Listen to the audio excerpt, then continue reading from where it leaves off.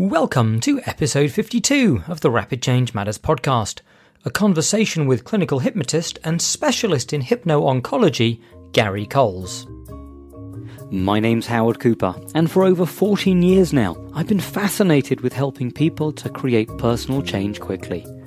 But I still come across many who believe that lasting personal change has to take a long time, consisting of reliving traumas or deep psychological analysis, or simply that flawed notion that understanding why you have a problem will somehow make it go away. I'm on a mission to get people who work therapeutically with others to shift their thinking and realize that these beliefs are not written in stone. Rapid change can happen. So, to help you open up to what's possible, I'm chatting with top therapists and agents of change who are out there getting real results with real people really quickly.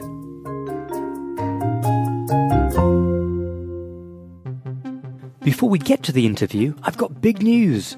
Rapid Changeworks is now running live training events, and you can check out the latest events coming up by visiting rapidchange.works, where you can also download a free, quick-to-read PDF on 5 strategies to amplify your client's response, along with all the information about this episode and episodes still to come.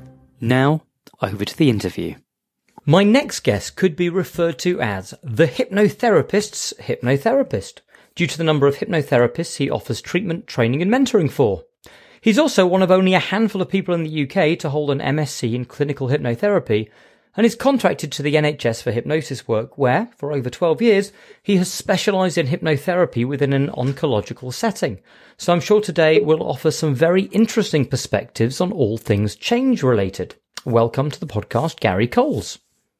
Thank you very much, Howard. Thank you very much for inviting me. And hopefully, can give some useful information to your listeners.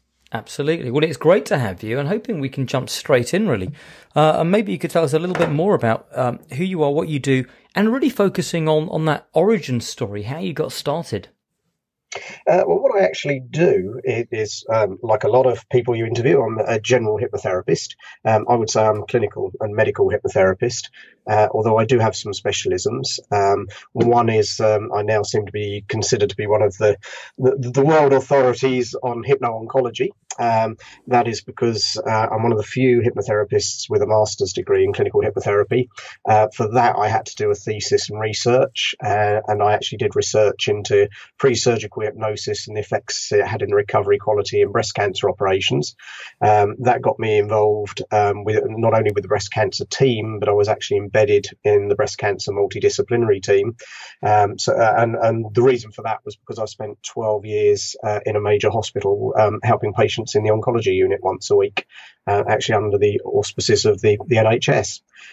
So the fact that I've had all that experience and then done the research in it, things have now gone full circle, and I get invited all over the world. In fact, I've got to go to the States a couple of times this year to actually speak at conferences on hypno-oncology, and have now actually started putting my own masterclasses together, which are also sort of in demand worldwide.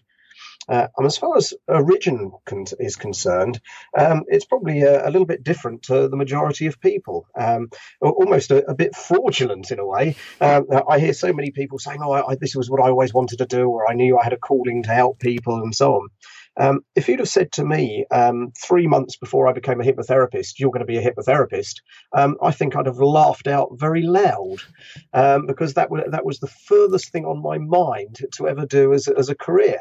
It was a rather strange idea. My original career, I was an IT consultant in the oil industry, so a very obvious switch to hypnotherapy, obviously. For sure. But the upshot of that was I'd spent many years doing that. Due to various reasons, that came to an end, and I just decided I didn't want to do that anymore.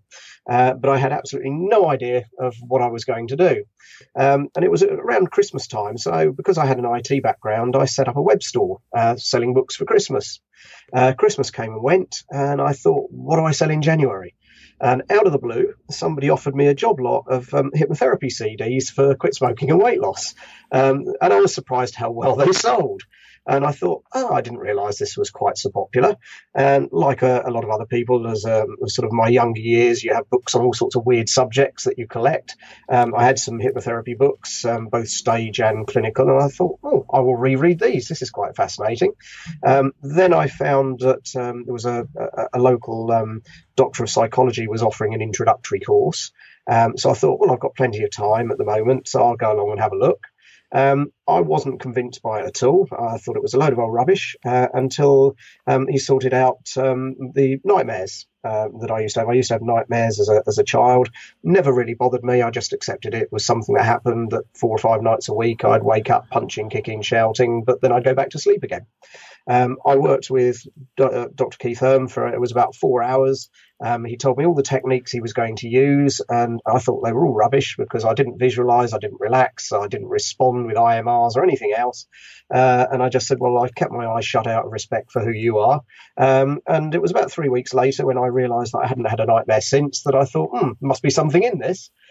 So at that point, I decided to do a basic diploma in it, with the idea of perhaps I could do a little bit on the side, depending on whatever I decided to do as a career again.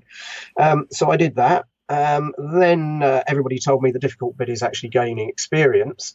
So a few weeks after I qualified, I had a phone call from the hospital saying, somebody's just told us that you qualified as a hypnotherapist. Would you like to donate some time here?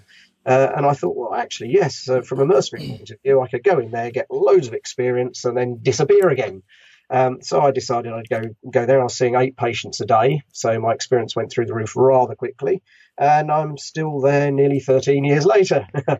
So the idea of getting out quickly with experience didn't actually work. I then fell into some other things. I got involved with a hypnotherapist from the States who asked me to do some cancer research for them. They then took me under their wing, taught me a lot of techniques that they perfected. That in turn introduced me at a party in Harley Street to one of the TV doctors who became one of my patients and invited me to join his Harley Street practice. And then I ended up with the opportunity to study academically, which obviously was down to doing the master's degree. To make things really difficult for myself, I decided to do the medical research with the breast cancer pre-surgical work, which a lot of people tried to talk me out of, but I persevered. And that has since gone on to where we are today, that now I seem to be sort of one of the authorities on hypno-oncology, sort of talking about it all over the world. So as well as running a business of 5 locations as a hypnotherapist. Fantastic. Quite a whirlwind, and it's certainly a far cry from the IT world. It is, yeah. All that time ago. I'm curious, Gary. At the beginning, when you said, obviously it was great. You were seeing 8 people a day in the hospital. With the initial intention of gaining experience. What sort of things were you doing specifically? So these eight people, what were you working with them over? It's still pretty much the same as I am now. It's whatever anybody comes in with when you're in the oncology unit. In those days, we used to do group sessions as well. And the group sessions were really just guided visualizations. So they were quite easy to do, and they were just purely for relaxation and dealing with anxiety and that type of thing. I used to do a lot of that in conjunction with a music therapist there. So we used to combine a nice little thing together of music and guided visualization together. Mm-hmm. But they no longer have a music therapist, so I haven't done that for a number of years. It's really whatever anybody comes in the hospital with. The majority of things that I will see will generally be anxiety related, around going through their cancer journey. So it's various options on stress, worry, panic, fear, and so on. Pre-surgical work, pain control. And we do a lot of work as well with side effects of treatment, such as sort of anticipatory nausea, that type of thing. Those are all quite common things that we would deal with. We also do some experimental work with people, because obviously working with cancer patients, we're not allowed to actually say that we treat cancer patients. There is the 1939 Cancer Act, so we do not treat cancer. We simply work with the patient on their cancer journey, but in some cases we do some experimental work with them. One of the interesting areas along that lines is psychoneuroimmunology, PNI, of which I'm giving talks throughout the world this year on that. So again, although we can't offer guarantees because it's very experimental, there are a lot of patients that are quite happily go along that route because they feel that it may be beneficial to them. Mm-hmm. And I'm curious, in that context of the hospital, how are you introduced? Are people saying, well, look, there's someone that can come and see you, or are you just turning up by their bedside and saying, this is what I do? Is there something that you know, that may be of use to you? And what's the typical response to all of this?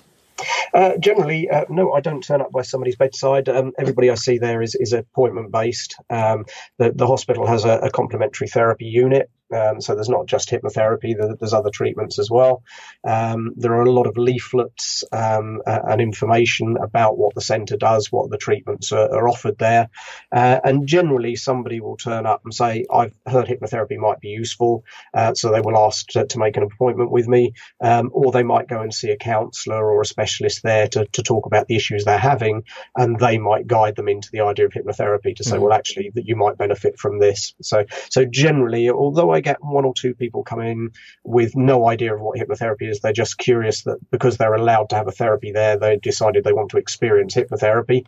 Those are the ones that you need to explain it with. But generally, the others possibly don't know what it is, but already have a belief that it may be of some sort of assistance with them, and they've got some sort of idea about what it's about. It's interesting, and I'm also curious, going back to something you said when you said you had it in mind that you wanted to do your dissertation and your research on this particular topic, that people tried to talk you out of it. You know, yes. But why did they want to talk you out of it? Well, basically, you're very time constrained when you're doing a master's degree. The original idea is I wanted to do a much, much more in-depth study to the one that I actually did. But everybody said, well, I mean, the first one, and we mentioned about language, it's the only slightly rude word I will use, but one of the people I knew is Windy Dryden, the CBT or REBTP sort of guru. He practices in Harley Street at the same location as myself, so I meet up with him socially on occasions when we have a wine evening and something there. Now he teaches at Goldsmith at master's degree for REBT. And he was sort of the first one that I met, because he kept saying, have you decided what you're going to do your research on yet? And eventually I said, Windy, I've decided now. I've decided what I'm going to do. And I told him, and he looked me in the eye and he said, if you were one of my students, he said, I'd have told you not to have been so bloody stupid. And I thought, well, there we go. There's a good reason. And then the other ones, everybody else said that I would probably struggle time-wise with it, because the problem is the amount of ethics involved if you then decide you want to do anything with the NHS. First of all, the university ethics, it was the first time that they'd been involved with hypnotherapy, and they were very panicky about the fact that I said I wanted to work with cancer patients. So they actually rejected the first ethics application. We had to go through that again. Then I had to go through NHS ethics, which itself can be a very long process. Luckily they didn't reject me, because the first time I got rejected by the university, and I think we tied up so many loose ends, it went through the NHS ethics in one hit, which is useful, because if it doesn't, it's about a 4-month cycle minimum each time you have to reapply. And then we also had local research and development ethics at the hospital, which first of all insisted that I had lots of other qualifications, such as good clinical practice certificates and various things like that, which I then had to attend at the hospital, which really amused me, because they said that, you can only do this if you have a good clinical practice certificate. You know, if you're anybody involved in research must have that. And then when I actually went round sort of recruiting people, I found that none of the other surgeons, nurses or anybody involved actually had one anyway, and I seemed to be the only person that did. So that was a little bit difficult. And apart from that, ethics application itself was quite lengthy, because I went to the R&D unit at the hospital and I said, I'd like to do some research. And it was, oh, yes, fantastic. We love research. We really want to support people doing research. That's what we really, really want. And they said, what would you like to do? And you could see the demeanour and face change when I said, I want to do hypnotherapy with cancer patients. You could see the white disappearing out their face and sort of.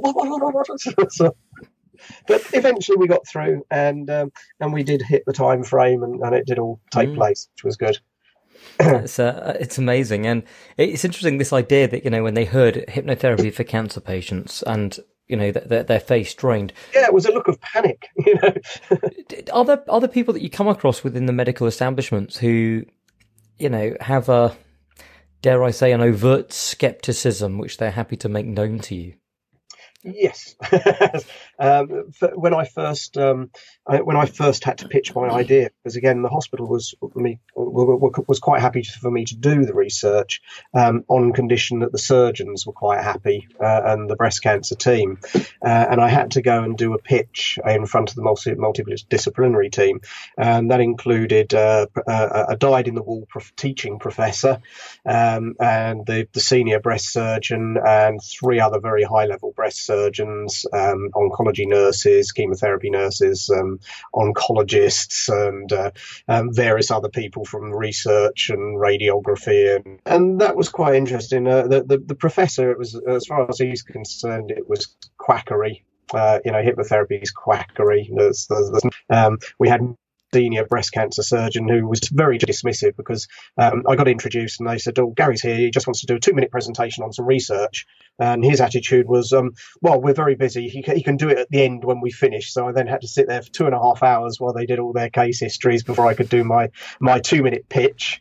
And then I got interviewed by the senior breast cancer surgeon, who was rather like one, and I can't think of the name, on one of the TV programs that we watch. He was very hard as nails, and was sort of giving the idea of why I'm a famous breast cancer surgeon, why are you wasting my time, and really tried to destroy me, until I found out that I think she was just testing that I wasn't going to be a time waster, because eventually she came back and said, "Yeah, that's fine, we'll do that." And she was actually one of 3 breast cancer surgeons that then contacted me, and said, "Oh, if I wanted their elective lists moving around to accommodate me, they would be quite happy to do it." Wow. And once a couple of them started seeing changes and results, things changed a little bit. And we also had one particular breast cancer surgeon, which was great. He was very much on my side, because prior to him being at that hospital, he'd actually attended an operation which was done without anaesthetic, just under hypnosis. So he was pretty convinced. Yeah. As you know, Gary, this is the Rapid Change Matters podcast, and in the rapid fire round, I wanted to pick you up on something that you mentioned. And by the way, if there are listeners who are tuning in going, the rapid fire round? Where's that? What is that? It's 8 questions in 2 minutes, and all of my guests go through this process. If you are joining us, and this is the first of these podcasts that you've heard, then scroll down underneath this episode. There is the rapid fire round, and it's normally released a couple of days before the full episode goes out. And one of the first questions I asked Gary was, what's the worst advice currently being given out within the world of change work? Gary, can you remind us what you said? Yeah, it was about doing everything fast, rapid induction, rapid technique, content free, cure everything in 6 minutes or less, which we seem to hear a lot of at the moment. In particular, the one that I seem to see a lot is that the rewind technique, or rather the fast phobia cure, as I tend to refer to it by, will cure everything very quickly and they'll never have a problem again. That type of thing I find a little bit irritating. There isn't a one-size-fits-all, as far as I'm concerned, for any issue that you're dealing with, because every issue is slightly different. Every client or patient you see is slightly different. So there isn't a one-size-fits-all. As far as I'm concerned, you do what works. And that's one of the pieces of advice I give when people ask what. The other irritating thing I find is all the posts I see on Facebook. What is the best technique for? What is the best script for? And I'm afraid my Gary, stock I've answers. never seen any of those posts. Haven't you? Obviously looking on the wrong ones. But and I'm afraid that sometimes if I'm in a bad mood, my stock answer will be the one that works. Yeah. Because sure. as far as I'm concerned, that's what it is. Now there are some very good content-free rapid techniques, and I use quite a few of them myself, but I will tend to use them to augment other things that I do. To me, they're not standalone techniques, and I've had lots of arguments with people about the fast phobia cure. As far as I'm concerned, it's not particularly permanent. It's a very fast technique. It's a very fast piece of change work. And it's useful at the time to get over a specific situation. I personally don't think it's particularly permanent in a lot of cases. It can be, but it isn't. And whenever I say that, people tend to sort of have a real go at me, or you're obviously not doing it correctly, or the person that taught you obviously doesn't know what they were doing, until I point out to them that the person that actually taught me and told me that was a guy called Richard Bandler. And then it goes a little bit quieter, because he himself said to me that he doesn't think it's particularly permanent, and it quite often has to be carried out every few months to reinforce it, which a lot of people don't seem to think or know. So, I mean, that's absolutely fascinating. And by the way, and I know some of my regular listeners will know this, but for me, I define rapid change as quick as it can be done. And that doesn't mean quicker, and it doesn't mean slower. I rail against the people that start out working with a client going, yes, we start you out with the 12-session approach. And I think, how can you do that? You haven't even spoken to them yet. How do you know? But it's also not to say that, I don't think people can get quick results. I think rapid results can happen, can be quick.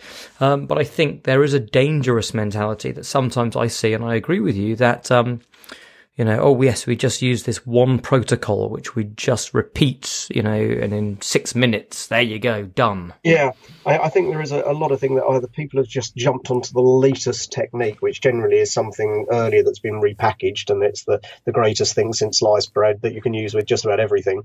Or they do get this idea of, oh yes, I've learnt the fast phobia cure, that's what I will use for everything. So, before you were told that by Richard Bandler about it not being a permanent cure or a permanent result, I mean, it can be, but it isn't necessarily. Is that so? I mean, had you experimented with it and discovered that for you it just wasn't, working in that way? No, actually, that was when I was first taught it, was by Richard Bandler, and at the time he did a demonstration which to me didn't appear to work. And that was his answer to that yes, it is something that is very quick, can work very well. Sometimes you need to plug at it, but also it isn't necessarily particularly permanent. And because his attitude was, well, okay, if it gets somebody over a major phobia and they have to have a session every 6 months, does that really matter? It's still getting them over the problem. Yeah, for sure.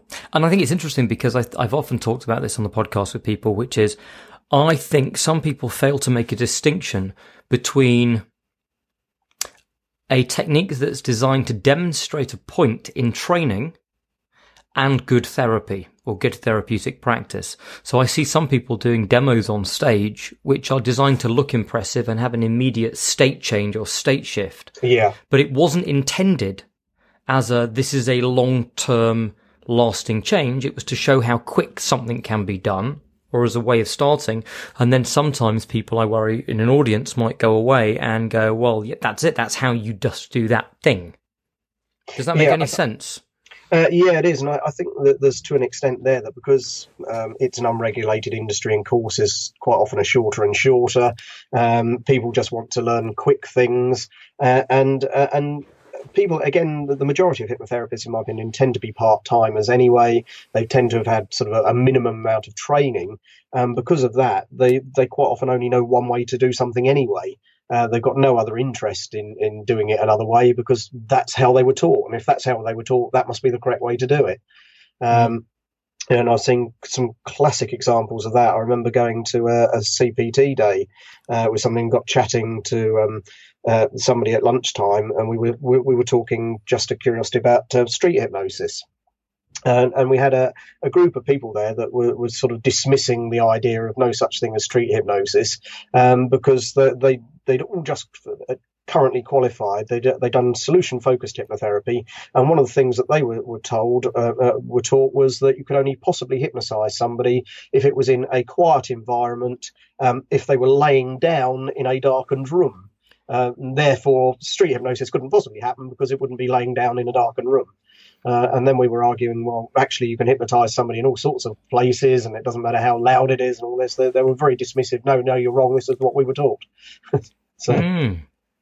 I think it takes a special kind of person to be able to go on a training and to pull out the stuff that is useful but also have a healthy ability to disregard and to question. and to further explore? Yeah, I mean, again, that depends on who's teaching, because there are a lot of sort of teaching. I'm not going to mention any names, but you get some sort of teaching areas where, again, they're just teaching what they were taught, and they possibly don't know the underpinnings of it. In which case, if you question it, it's, well, no, this is how it's done, this is correct, and they can't really back it up with anything, or generally are quite dismissive or don't want to get involved. Now, I can pick things that I think are useful out, because I mean, it's not sort of meant to sound egotistical or whatever, but I still like to go to conferences. I still like to go on short training courses. But quite often I'm very disappointed by them, because the last half a dozen sort of short training courses I've done, I've learnt very, very little. Because to me, they're just things that I already knew, just packaged up in a slightly different way, or given a different name. But that doesn't mean to say that they weren't worthwhile, because then it's seeing how somebody else does something. And there might be the odd subtle nuance that you can pick up on that you weren't using that they do. You can think, well, actually, I'll incorporate that into or the odd phrase that they might be using that you think, well, actually, that is a better phrase than I'm using, so I will incorporate that into what I'm doing. So I often pick up things like that are just very, very tiny rather than the overall thing. On a slightly different note, there might be people who are fascinated by this idea of working with the NHS or in a hospital environment, or with the medical profession. If there are people out there and they want to get involved with that, what advice would you have for them? How can they go about getting more established within that area? Well, certainly, if you want to do anything within a hospital or something like that, probably the best place to start will be a charity of some description, either a hospital charity, a complementary therapy charity, or a hospice or something like that. Doctors themselves generally do not want to know. So if you're approaching GP practices, generally the majority will not even let you put a leaflet in there or a poster up on the wall. Again, I'm quite lucky. One of my practices in a GP surgery, and I was actually asked to practice there because of my reputation, and most of the clients I see there are GP referrals.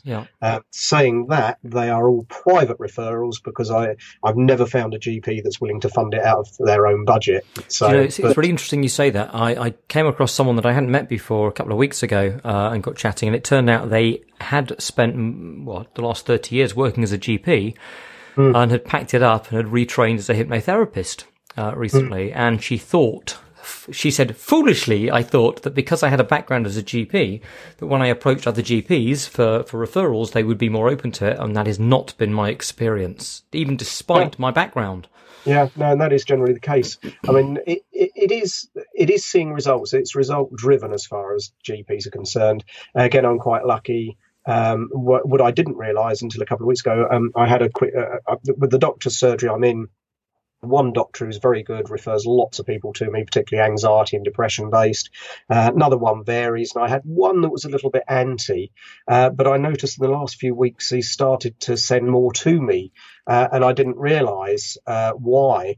And it turned out that I did a smoking cessation session a couple of weeks ago with somebody, and I said, "Oh, how did you find out about me?" And they said, "Oh, my doctor recommended you." And I said, "Oh, that's rather strange," because I said he's been the sort of the most sceptical of the doctors at the surgery, and he turned around and said, "No," because he said he's come round to it because apparently he sent his mother to you for smoking cessation but didn't tell you, and he's gobsmacked by the results. so that was quite useful. And then I had another one with a GP at a different surgery, when again was quite dismissive, because I had a patient came to me for borderline personality disorder, and being very ethical and correct, I contacted the GP to say, "Are you happy that I can work with this person?" And they were quite dismissive, saying, "Oh yes, you're not going to cause any harm, just get on with it, do what you like," type thing. Until anyway, this person that I work with wrote me a wonderful letter saying that I totally transformed her life, and she was now living rather than existing. And the GP actually admitted that I'd made more difference in 5 sessions than anything they'd sent her to in 15 years, and now sends me a succession of borderline personality disorder patients to work with. So again, once they see results, they do come on side. Certainly, for charities and hospitals, they do want people generally that meet the natural occupational standards or the core curriculum. That's probably the easiest way of doing that is to be a member of something like the Complementary and Natural Healthcare Council, the CNHC, so that they can see what the core curriculum is, so that at least they've got an idea. And in fact, interestingly enough, as an aside, I still think more training than the minimum is required for people, but I was actually on the profession-specific board of the CNHC for hypnotherapy, and I was one of the team of 3 that put the core curriculum together. So if you're struggling with it, blame me. I'm one of the people that put it together. Gary. But something like CNH, another body that actually has a government-accredited register to it, despite the fact that the GMC recommends people that are on accredited registers, but the average GP has got no idea there is such a thing. Well, I think one of the big differences that I found is actually bothering to study for the master's degree, because once you've got the master's degree, a lot of people say, oh, it's irrelevant, it's not necessary, you're doing in-depth studying things that you don't need to do. I find it gives a very useful underpinning to issues you're going to work with, because you have an understanding of the psychological aspects, the psychosomatic aspects, and so on. And I find that because I've got a master's degree, medical professionals take me far more seriously, because it's not a Mickey Mouse certificate or diploma. It's something they actually recognise. So I feel that makes quite a difference as well. For sure. So I really like that. And there's a theme as well, which is just, in many ways, worrying less about it and just really focusing on doing really good quality work with great training and background, and you never know who you're seeing, and referrals start coming through. I mean, I've had experiences where you end up working with people and you don't know who they are or who they know, and the way they tell people about the results they've had leads to interesting and good things. So, focus on just being the best hypnotherapist you can be is useful. Yeah, I think the idea of looking at the underpinning behind things is to me, is a very important thing, and in particular in the hypno-oncology work that I do, because we all know that rapport is a big thing, client confidence is a big thing, and if you start seeing somebody in a hospital environment, the patient will treat you the same as the surgeon, the oncology nurse, or anybody else. You're another professional in the loop of people they're seeing. And they will have absolute confidence in you unless you give them reason to doubt you. Now, you'll quite often get a patient who will come in and say, "Oh, I've got breast cancer. It's stage 4, phase 3, blah blah blah. I've had a lumpectomy. I'm now on this protocol of drugs." And so on, and I've got a problem with, and it might be, I've got a problem with a phobia with my PICC line. Now, if you suddenly glaze up at any of that, you're going to lose them completely, because I think this guy doesn't know what they're talking about. Why is he here? They will expect you to know the jargon, the background to the illnesses, the treatments they're having, and so on. And that's why I do my hypno-oncology courses, because I think it's very, very important for people to understand all that. Otherwise, you'll just lose the patient because they just won't have confidence in you. So I was going to ask you, what specifically would people be covering if they came and trained with you on one of your hypno-oncology courses?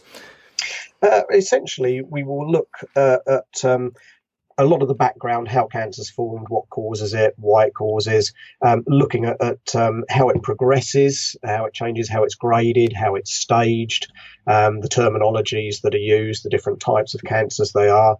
We will also look at the treatments that are involved with each types of cancers, and then we'll look at the most common side effects that happen with each type of cancer. And then I give people a lot of interventions, a lot of techniques, a lot of fast and rapid techniques, because quite often in hospital you'll see somebody who's in a panic situation or an anxiety situation that needs to be resolved there and then. So that's when you do need the very rapid techniques. So we will teach a lot of rapid techniques. We will teach other techniques for slightly longer term approaches for if you're dealing with several sessions with people, and a lot of ways of reframing things for them and how to get into the business. A little bit on psychoneuroimmunology, which is a great area, and lots of other things like that. So that's a very quick sort of type of thing that we do. Tell me more about PNI, because I know you're going to be presenting on that, aren't you? Yeah, I haven't written it yet. I'm presenting on it, yeah. Well, you should write it now on the spot while you're doing this podcast recording. Yeah, that's right. No, it is a very fascinating area, and the way and you talk to people and say, well, how can it work? And I mean, the theory, but for those that don't know, the theories behind psychoneuroimmunology is that the mind can influence the makeup of the immune system. That is the fundamental behind it. Now, a lot of people would poo-poo that. Well, how can the mind do anything to do with the immune system? Well, first of all, we get old wives' tales that people generally get ill, they get colds and things when they're down. So therefore, if somebody's anxious or depressed, they seem to be more prone to illness. So there's a good example. But the idea of the mind being able to change the body. Probably the best example I give of that is with another area that I do some work with, which is unexplained infertility, which is an IVF. And I say to people that this is much more understandable. But I said, if you imagine that somebody is panicking because they're not getting pregnant, they're starting to become anxious. If they become anxious, that actually decreases estrogen production. So therefore, they have less chance of falling pregnant. If they then fall into depression, and I can't think of the chemical off the top of my head because it wasn't something I was expecting to speak about, but if they fall into depression, I believe there's an excretion of a chemical that is also excreted during lactation. And it's the idea is to prevent pregnancy, because if they're lactating, they're obviously feeding an infant, and that's the time they don't want to become pregnant. So therefore, already we've got less estrogen production and something preventing pregnancy that are being caused by the person's state of mind. So we have a bodily change caused by state of mind. Now, even with very basic hypnotherapy, stabilization of the patient. So if we're dealing with the anxieties, the stresses, just stabilizing them, then theoretically we can get that back to normal. We can rebalance the hormonal system. So already we can indicate that by using mind techniques or hypnotherapy, we can actually rebalance the hormonal system. So therefore, there's no reason why the same thing can't be happening with the immune system.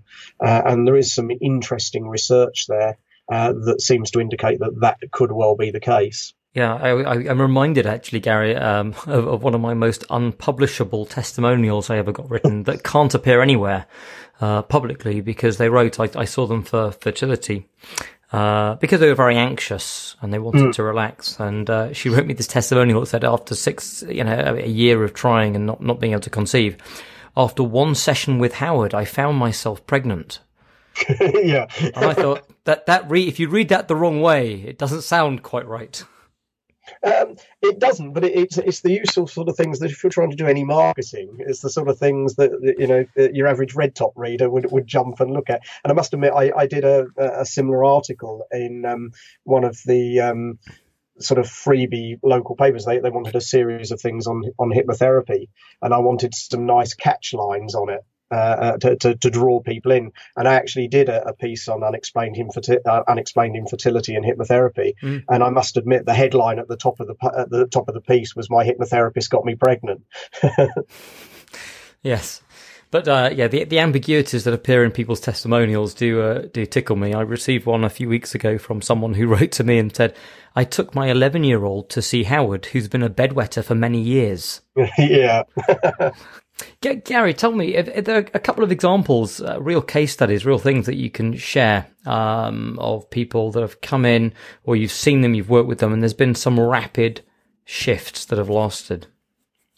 Outside of the oncology area, I think probably the best sort of more recent one I've had was actually with sports performance. I worked with an ice hockey player, and he'd come back from an injury and knocked his confidence. He didn't think he was playing very well, and the press got onto his back. He was a foreign ice hockey player in a foreign country, but the press got onto his back and was saying that he was the worst import the team had ever bought, which didn't help his confidence at all. He did some sessions with me and contacted me again to thank me that he'd just been voted player of the season at the end of the season. So that was a nice, very good example.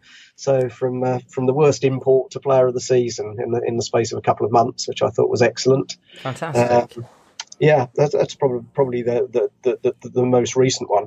I mean, certainly again in hospital, some of the fast interventions we have to do is even things just where you've got somebody who's too frightened to have a scan or a blood test, or even going to the operating theatre. And obviously, if you can get them to overcome that and go in and have that scan done or into the operating theatre, then obviously that is a very rapid change. And quite often we're called to do that in hospital. Do you think it's important to begin to get this message that rapid change can happen? And I say that really because whilst I know on the one hand there are concerns over these sort of one protocol merchants, promising the 5-minute fix for all ails.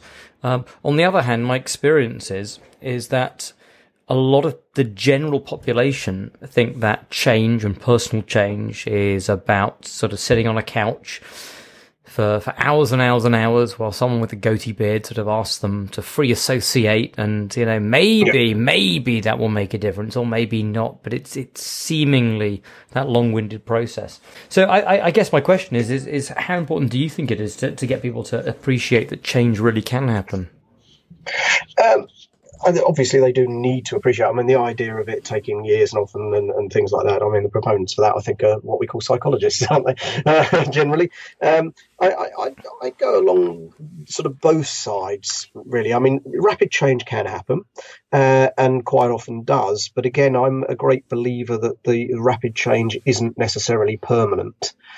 We've made a rapid change. But there are still reasons that were underpinning why they had the problem in the first place. So I'm a great believer that the idea is you do need to address some of the underlying causes, whether that's parts therapy or regression therapy or so on. Because to my mind, a lot of the cases is that basically you can make a fast change, a rapid change, but quite often, in my opinion, you're papering over the cracks. If it's a deep-rooted problem, you're papering over the cracks. So the problem is still there. They just can't see it at the moment, which is why it is not a permanent solution. Again, using the fast phobia cure as an example, you might address a phobia with it. You're papering over the cracks, but the cracks are still there, and they will gradually reappear over time. Whereas, to my mind, is you do need to go a little bit further to make permanent change as opposed to just rapid change. But again, that doesn't have to be hundreds of sessions and years of sessions. And again, it depends what you classify rapid. I mean, I would be rather upset if I see a client for more than 4 sessions. Now, to me, I wouldn't call that necessarily rapid change, but a lot of other people would. Because it's not as rapid as 1 session, for example. Yeah, I mean, I think it's interesting, and I think a lot of it is how we define and how we term, what rapid actually means. And for sure, I think the important thing is that it has to be lasting, and there has to be a focus on that. Absolutely. So yeah, I think that's good. How do you go about getting feedback and testing to make sure that things really are working? That's it. Again, at the hospital, we do there is MySOR and so on, various protocols of forms they have to fill in, so they are followed up by the NHS. With my own clients, I must admit I don't tend to. And I'm in two minds of whether to or not. I mean, obviously that's going to get more difficult with the latest data protection things anyway.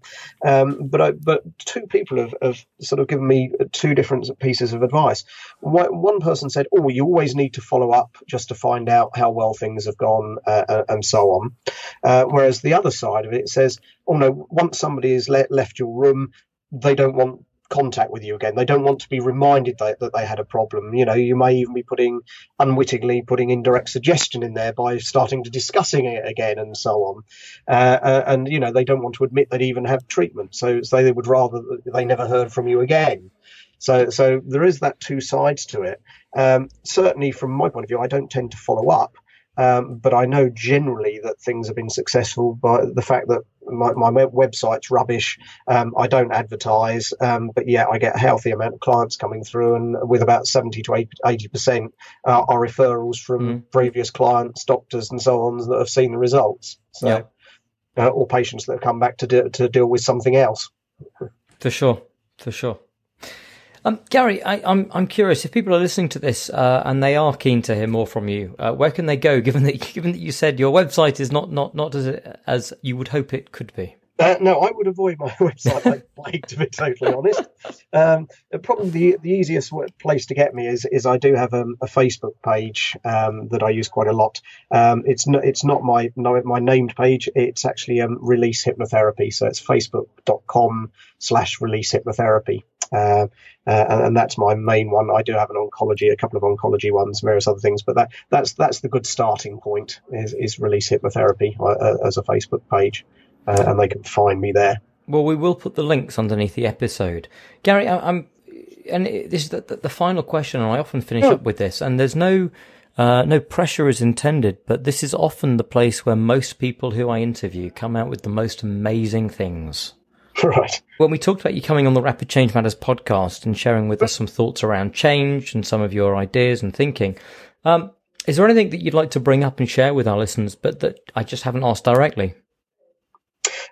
No, I think we've covered most things. I mean, I would say, really, for the industry, you need to be as professional as possible, study as much as possible. I would say study with many different people, learn different styles, different approaches, and so that you can then question different approaches. Just don't do it one way. You have a toolbox. There's again the bugbear that I mentioned earlier, this idea about what is the best script for, or what is the best technique for. And again, the standard answer is the one that works with the client in front of you. So just have a really good toolbox, understand the underpinnings of what you're dealing with. That I think is what's going to really put us forward. Don't start quoting things that you can't empirically evidence is another good one. I did have a bit of a disagreement with somebody. Again, I seem to have quite a lot of disagreements for some reason on Facebook with. Again, it was somebody asked about borderline personality disorder, which I have a lot of experience with, and this person had come around and said, I cure that in one session, and somebody said, oh, well, how do you do that? And he said, oh, it's a genetic disorder, so I switch off the faulty gene that's causing it using hypnosis. So I said, well, first of all, and I gave my advice and said, well, first of all, as hypnotherapists, we don't cure. We don't even treat as such. We assist in the person's journey and assist in facilitating change and so on. And then this person jumped on me and saying, are you claiming that I'm not curing people? And saying you're dissing my approaches, that I'm not curing people? And I'd say, well, okay. I said, you're claiming that you're curing somebody by making a genetic switch. I said, can you give me your empirical evidence to prove that you're making a genetic switch? I said, are you doing that through blood tests? How are you empirically evidencing that? And the answer that came back was, the client says they were feeling better. And I think, well, that doesn't actually prove that you're switching a genetic switch. That just means that whatever you're doing is making an improvement with them. Mm-hmm. It is facilitating an improvement, but A, it's not proving you're curing anything, and B, it's certainly not proving you're switching a genetic switch. Mm-hmm. But the person was quite adamant that he was a curative hypnotherapist, not a clinical hypnotherapist, and that's how he worked. So, well, when it comes to empirical evidence, we all know that 67.3% of people make statistics up. Yeah. It's crazy. But to me, empirical evidence is where we're going to go, and it's things like that. Oh yes, I can cure somebody by flicking a switch just like that with no evidence. The one that really irritates me in my area, the idea is, we can cure cancer by regression to cause and then changing whatever it was that caused it in the first place. There was no evidence for any of this type of stuff, and it's things like that, and that's why I want to talk this year about PNI, because it is an interesting subject, but we do need to sort of look at the empirical evidence and not jump ahead thinking we can do all sorts of things, because the problem we get is somebody will see something and think, oh yes, we can switch a switch, we can do this, oh isn't that fantastic, and that's where we get shot down as therapists. That's why we're not taken seriously within the medical industry and the health industry, is because we just make really stupid claims. Do you think, is there a danger as well, presumably on behalf of people who are vulnerable, who are seeking help, support, seeing, claims like, we can cure cancer? Very much so. Again, the patients that I work with, okay, it is illegal in this country with the 1939 Cancer Act, but I've worked with patients not just with cancer, but with other sort of very degenerative disorders. And I get patients seeing me in hospital saying, "Oh, I've started following this diet and wheatgrass drinks and this and." I'm going to see this specialist in Germany who charges £2,000, but he can do this, this, and this. And people, and even people I see online. I had somebody contacting me saying, "Oh, my sister's got terminal cancer. Is there something you can do? You're an expert on this area. Is there something you can do?" And I said, "Well, we can make her journey easier." And they said, "Oh, you can't cure it. Isn't there something you can do that's going to make a difference, that's going to cure it?" And I said, "No, because we cannot treat it. We don't do that." And people just become very, very desperate. They will spend any amount of money and they will clutch at any straw that's given to them, however tenuous, silly or expensive, just because they are very, very desperate at that stage. What would you say to the people out there who, cite, the numerous cases of spontaneous remission that are so often cited as, these things happen? They're interesting. And again, I have heard a lot of this. I've heard people claiming it at conferences. Again, I saw one claim at a conference that they'd worked with some type of cancer 15 years ago, and it went into regression. And then they said that now they've done it again with the same type. And I'm thinking, well, 2 cases in 15 years is not even a coincidence, let alone that proving that you're doing it. And quite often when I've actually asked the people for more of the facts on this spontaneous regression, they suddenly aren't able to give me any evidence at all of where it's written down, what protocols we used, who the person was, or anything else. It seems to be very, very vague. And in fact, even to the extent there are some people that make a great living out of supposedly curing themselves in those areas. And I'm not going to name any names, but even in those areas, they sell lots of books and personal appearances and so on.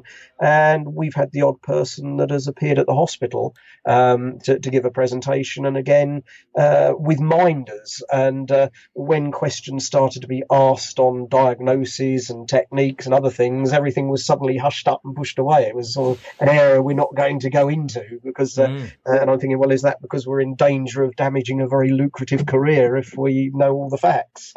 So again, yes, I'm not denying there aren't cases of spontaneous regression and so on, but they need to be more documented. Is it just that it's spontaneous?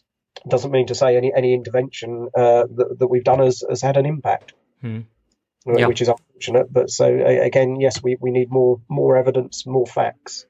Because the more evidence, the more facts you've got, at least you've got some things to analyse or make up statistics with. Indeed.